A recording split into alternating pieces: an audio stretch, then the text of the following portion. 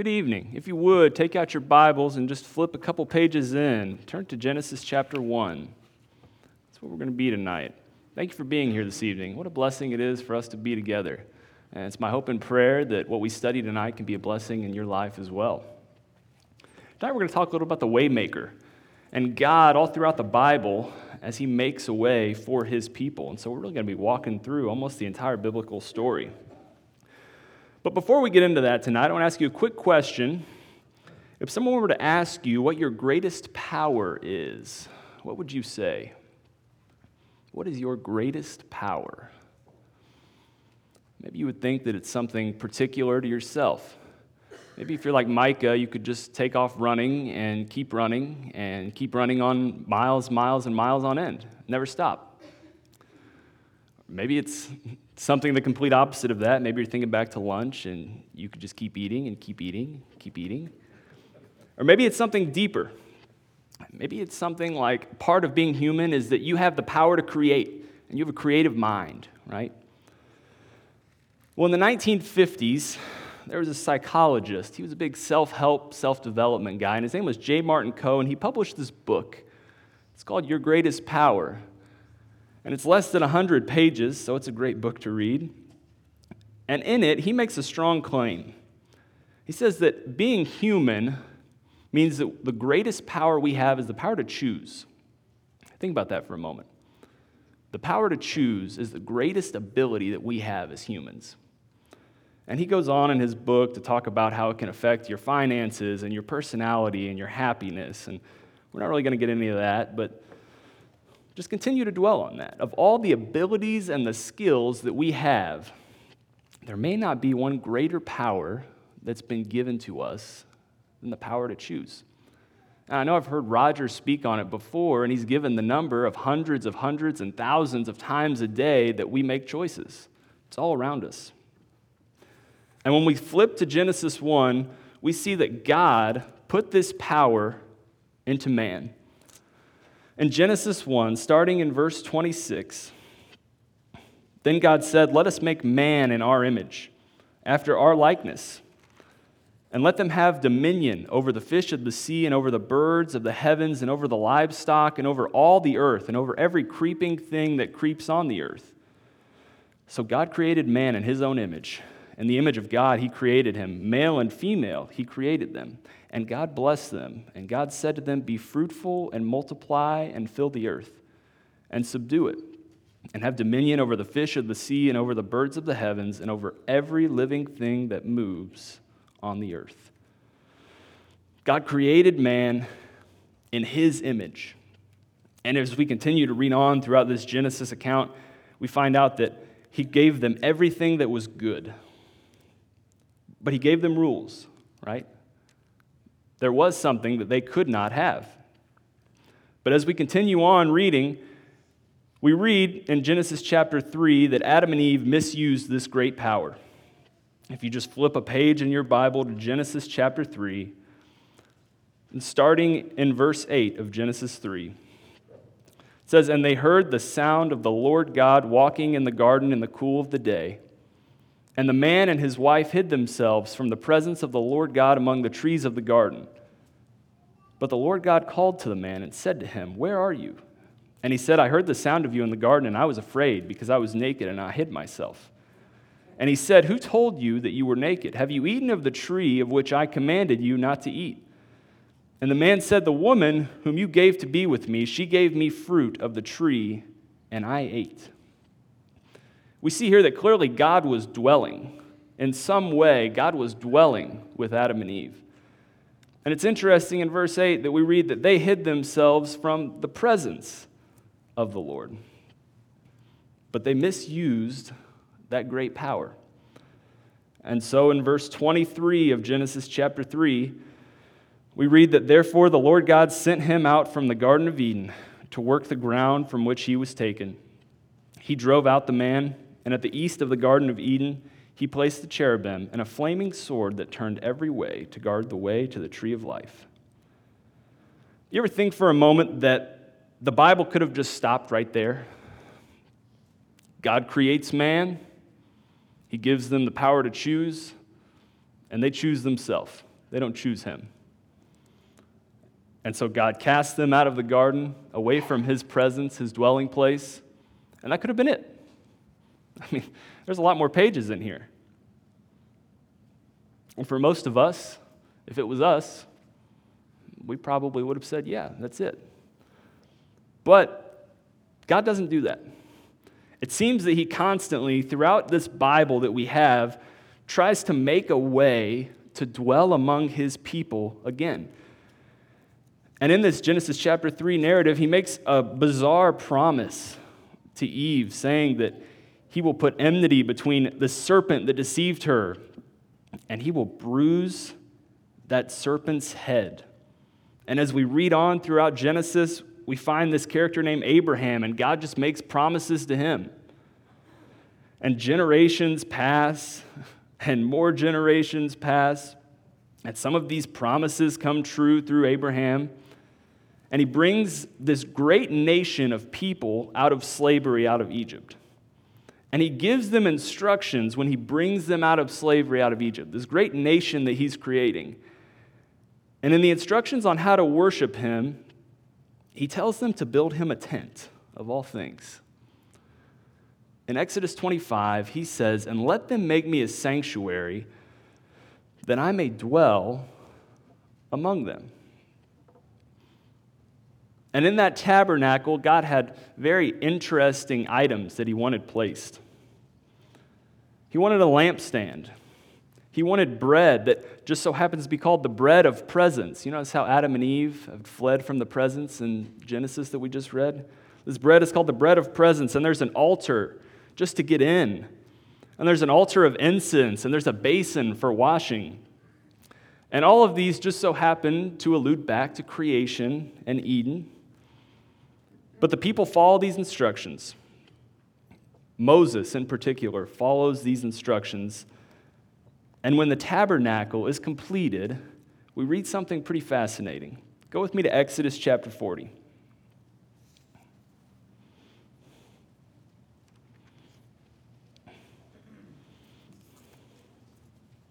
In Exodus chapter 40, last chapter of this book, starting in verse 34,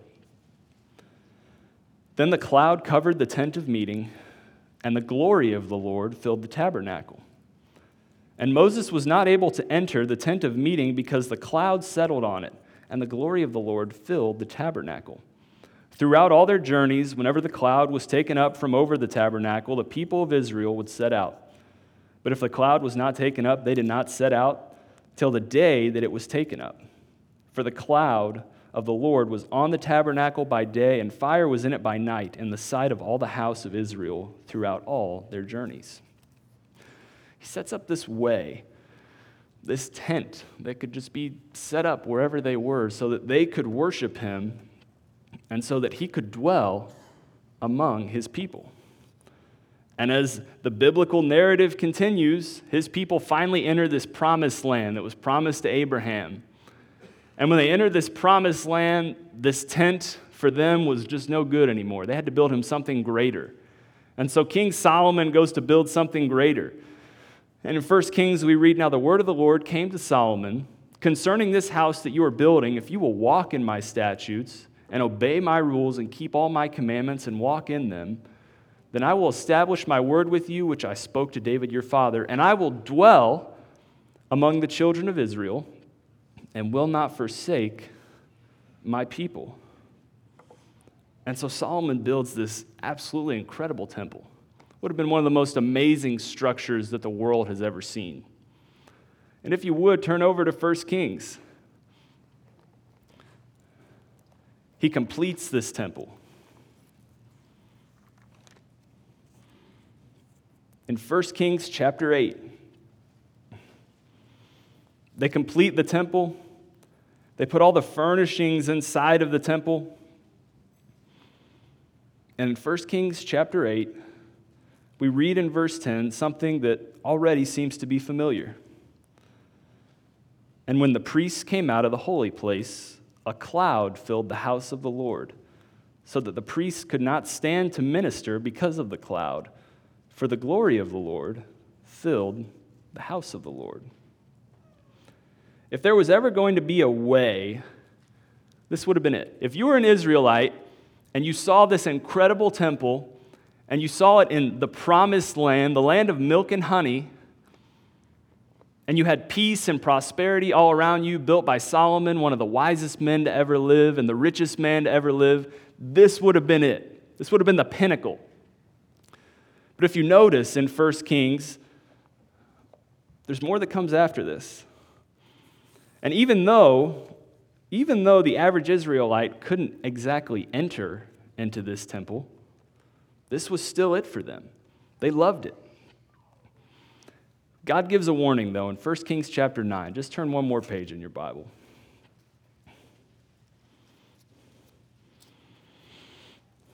In 1 Kings chapter 9, beginning in verse 1, as soon as Solomon had finished building the house of the Lord and the king's house and all that Solomon desired to build, the Lord appeared to Solomon a second time, as he had appeared to him at Gibeon. And the Lord said to him, I have heard your prayer and your plea, which you have made before me. I have consecrated this house that you have built by putting my name there forever.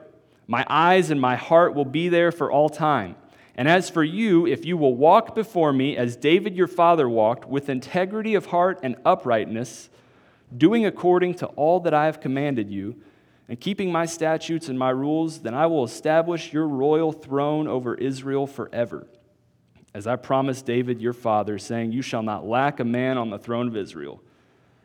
But if you turn aside from following me, you or your children, and do not keep my commandments and my statutes that I have set before you, but go and serve other gods and worship them, then I will cut off Israel from the land that I have given them.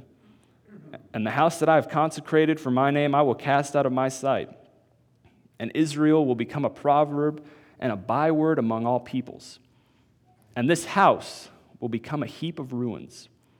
Everyone passing by it will be astonished and will hiss, and they will say, why has the Lord done thus to this land and to this house?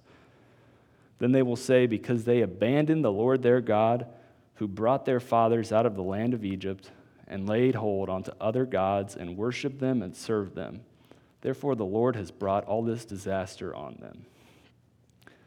He gives a blessing, but he also gives a very strong warning. And we don't have to read that far. My Bible just has a number of subtitles. If you literally just turn a page or two in your subtitles, 1 Kings 11 says Solomon turns from the Lord.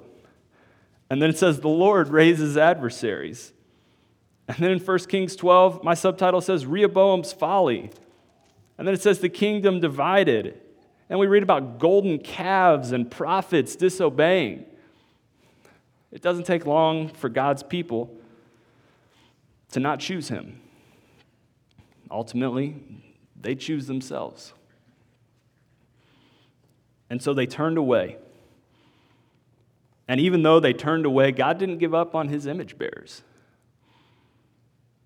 Even as Israel is taken into captivity, even as this temple is destroyed and plundered, and a lesser version tries to be constructed, all seems lost. And then we have years of silence. We have hundreds of years of silence from God. And if you were an Israelite, you were sitting there desperate for the God that you had turned your back on to come back and make a way to dwell among his people again. As we know, ultimately he does. If you would, turn over to John 1. The more that I read this chapter in the Bible, the more I think it might just be my favorite chapter. Every time I read it, or I read some sort of commentary on it, I find something new. I find something I didn't know before. But in John 1, starting in verse 1, we read, in the beginning was the Word, and the Word was with God, and the Word was God. He was in the beginning with God. And all things were made through him. And without him was not anything made that was made. And in him was life, and the life was the light of men. Speaking about Jesus here, John says in verse 3 that all things were made through him. And as John continues on, all of a sudden it seems like maybe he makes an allusion to this tabernacle. In verse 14, we read, "And the Word became flesh and dwelt among us, and we have seen his glory. Glory is of the only Son from the Father, full of grace and truth." The Word became flesh and dwelt among us. God, being the Waymaker that he was going to make a way to dwell among his people. And so we read that Jesus became flesh and he dwelt. And this Greek word that John uses for dwelt, he uses again only in the book of Revelation. And you know what it means? It means similar to dwelling in a tent. And so we quite literally could read, "And the Word became flesh and tabernacled among us." It's almost as if John is alluding to the fact that Jesus was the presence of God coming to the earth. He was the culmination of everything. And you might say, well, okay, that's there, but I'm struggling to see how strong this is. Well, John continues on, and he leaves no doubt in our mind in the second half of verse 14. He says, "We have seen his glory. Glory is of the only Son from the Father, full of grace and truth." We have seen his glory. Do you remember those two passages that we just read about what happened when they finished with the tabernacle and when they finished with the temple? The glory of the Lord filled the house of the Lord. And the priests could not stand to go in because the glory of the Lord had filled the house of the Lord. And so John says, "We have seen his glory." Glory is of the only Son from the Father. John's making sure that we know that Jesus was God dwelling among us and was the culmination of all things that came before him. And it wasn't just this tabernacle. In the book of John, Jesus makes a reference to the temple. Jesus goes in to drive out all of these people who are trying to make money in the temple. And the Jews said to him, "What sign do you show us for doing these things?" Jesus answered them, "Destroy this temple, and in 3 days I will raise it up." Jesus talks again as though he is the culmination of the temple. And do you remember all those items that we mentioned that were in the tabernacle and the temple that seemed to kind of go back to the beginning of creation? We're not going to go through all of them, but just a few. It seems like Jesus was almost the embodiment of these. And as we go through these, you'll notice a lot of these Jason mentioned this morning. Remember that bread, that bread of presence. In John 6, Jesus said to them, "I am the bread of life. Whoever comes to me shall not hunger, and whoever believes in me shall never thirst." And not only that, but every first Sunday, right, we take of the Lord's Supper, and when Jesus instituted that, he said, "This bread, this is my body that is broken for you." And then there was a lampstand. Jesus said, "I am the light of the world. Whoever follows me will not walk in darkness, but will have the light of life." And there was that altar that you had to make sacrifices just to get in. In John 1, as John the Baptist sees Jesus coming, he says, "Behold, the Lamb of God who takes away the sins of the world." The Hebrew writer tries to confirm this in our minds. In Hebrews 9, as I have on the screen behind me, he confirms this. He says, "But when Christ appeared as a high priest of the good things that have come, then through the greater and more perfect tent, not made with hands, that is, not of this creation, he entered once for all into the holy places, not by means of the blood of goats and calves, but by means of his own blood, thus securing an eternal redemption. For if the blood of goats and bulls and the sprinkling of defiled persons with the ashes of a heifer sanctify for the purification of the flesh, how much more will the blood of Christ, who through the eternal Spirit offered himself without blemish to God, purify our conscience from dead works to serve the living God?" And John is not done in John chapter 1. He continues on in verse 16.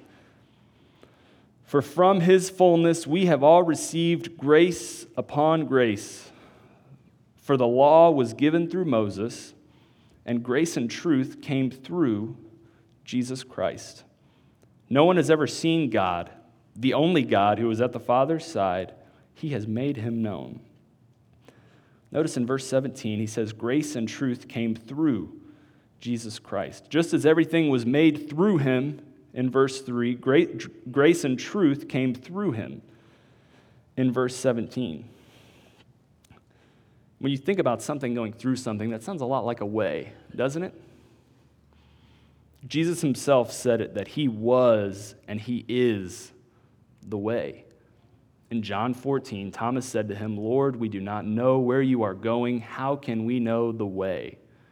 Jesus said to him, I am the way and the truth and the life, and no one comes to the Father except through me. And when Christ was that perfect sacrifice, the Lamb of God who takes away the sin of the world, he was sacrificed on a cross for us. The veil of that temple that separated the most holy place was torn into two. And you know what was on that veil? There were cherubim. Remember how we read in Genesis what God put next to the garden to make sure that Adam and Eve could not get back in? Cherubim. And so that veil was torn in two. And just like how Adam and Eve couldn't have that direct access with God anymore, we find that when that veil is torn, through Christ, we have access to the Father. So you say, okay, this is a bunch of points that John makes, and that's great, but what does this have to do with me? How does this change my life right now, right? It just sounds like you're just making a bunch of random connections between the Old and New Testament. And up to this point, you'd be right. Can I tell you a couple things? Number one, we talked about this in the high school class a little bit. You can't just make this up. All of this we just went through, it's really hard to just make all this up. When you go out into the world this week, people want to tell you that what you believe is just a bunch of fairy tales, right? It's just legends handed down over time. But the more that I read this and the more that I see all these connections of what God has done throughout this story, I don't think you can just make this up.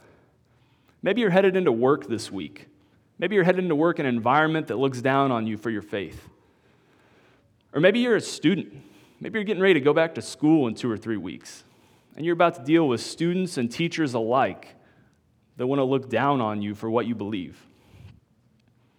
Maybe you have doubts about what you read. Maybe some things are hard to believe. Or maybe you just have a lot of worry in your life. Can I suggest to you that maybe this should make you a little bit more confident in the God you serve when you go out this week into the world? That all of this isn't just a bunch of academia to try and look up and find out. That this is real, and that this is the God that created you just as he did Adam and Eve. And can I suggest to you that maybe some of those worries that you have going forward, maybe they could just subside a little bit? I'm not saying that everything's going to turn out perfectly for you as how you want it to this week, but the more I read this, it turns out that God's a pretty great planner. And when I think about some of my worries and some of my doubts, and I see some of these connections of what he has done throughout the history of time, maybe I don't need to worry as much. Maybe I don't need to have quite as many doubts. And not only that, but this is of the utmost importance. This is a huge theme of the Bible, that God has made a way when you and I didn't deserve it, and that he wants to dwell with us, and that through Christ we can have access to God. In Hebrews chapter 10, the Hebrew writer says, "Therefore, brothers, since we have confidence to enter the holy places by the blood of Jesus, by the new and living way that he opened for us through the curtain, that is, through his flesh. And since we have a great priest over the house of God, let us draw near with a true heart and full assurance of faith, with our hearts sprinkled clean from an evil conscience and our bodies washed with pure water." We have access to the throne. And not only that, but because Christ gave his life, his Spirit can dwell within us. Romans 8 says, if the spirit of him who raised Jesus from the dead dwells in you, he who raised Christ Jesus from the dead will also give life to your mortal bodies through his spirit who dwells in you. And ultimately, at the end of this biblical narrative, we read that through this way, through Jesus being the way, the truth, and the life, we can be transformed and dwell with him through eternity. Revelation 21, John says, then I saw a new heaven and a new earth, for the first heaven and the first earth had passed away, and the sea was no more.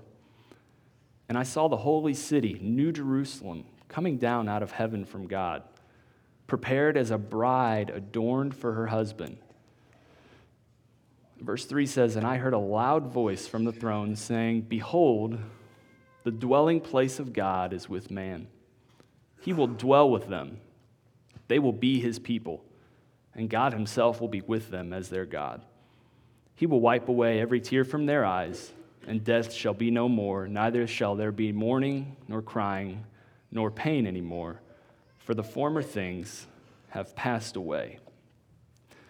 And I'm sure you can probably guess it, but you know what you could sacrifice and switch out that word dwell with? It'd be tabernacle. You could say he will tabernacle with them, and they will be his people. And he would tabernacle with them just as he always has from the very beginning, from those children of Israel who he brought out of slavery. He is the Waymaker who sent us, broken people, the way so that we can dwell with him for eternity. So just like Adam and Eve and every human being since then, you're made in the image of God. And you have incredible value because of that. Never forget that. But you've also been given that same incredible power, the power to choose. And the reality is that every one of us has chosen poorly in our lives. It doesn't take long for us to think back on all the times that we have chosen ourselves. But God, being the way maker that he is, made a way. And he sent that way, Jesus, to dwell among us.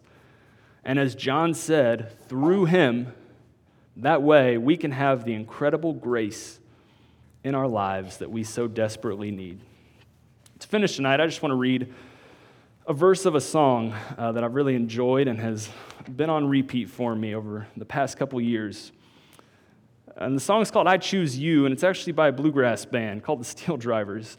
And it's a love song, but the more that I hear it, the more that I think about the walk that we have with God. And the last verse says, people wonder how we made it, how we even came this far. It's a wondrous thing to turn around and see where we are. It's a good thing love forgives, and it's a blessing love is blind. They ask me how we made it. I say one day at a time, because I choose you. Every day in 100 different ways, I make the choice to stay. I can hit the open road and run my life away, but I choose you every day. As I said, the more I think about that, the more that I think about our faith. I think about that incredible power that God's given us. And when I think about walking with Jesus and I think about dwelling with him one day, I don't think it'll be because I checked just enough boxes or because I remembered just enough facts, but it'll be because every day when I woke up, I chose him in 100 different ways, and I allowed his grace to fully take over my life and transform me. And so tonight, even though each one of us has failed in the past, we have a little bit more time to use that incredible power, the power to choose. And tonight, if you need to choose Jesus, don't hesitate. Come forward right now while we stand and sing.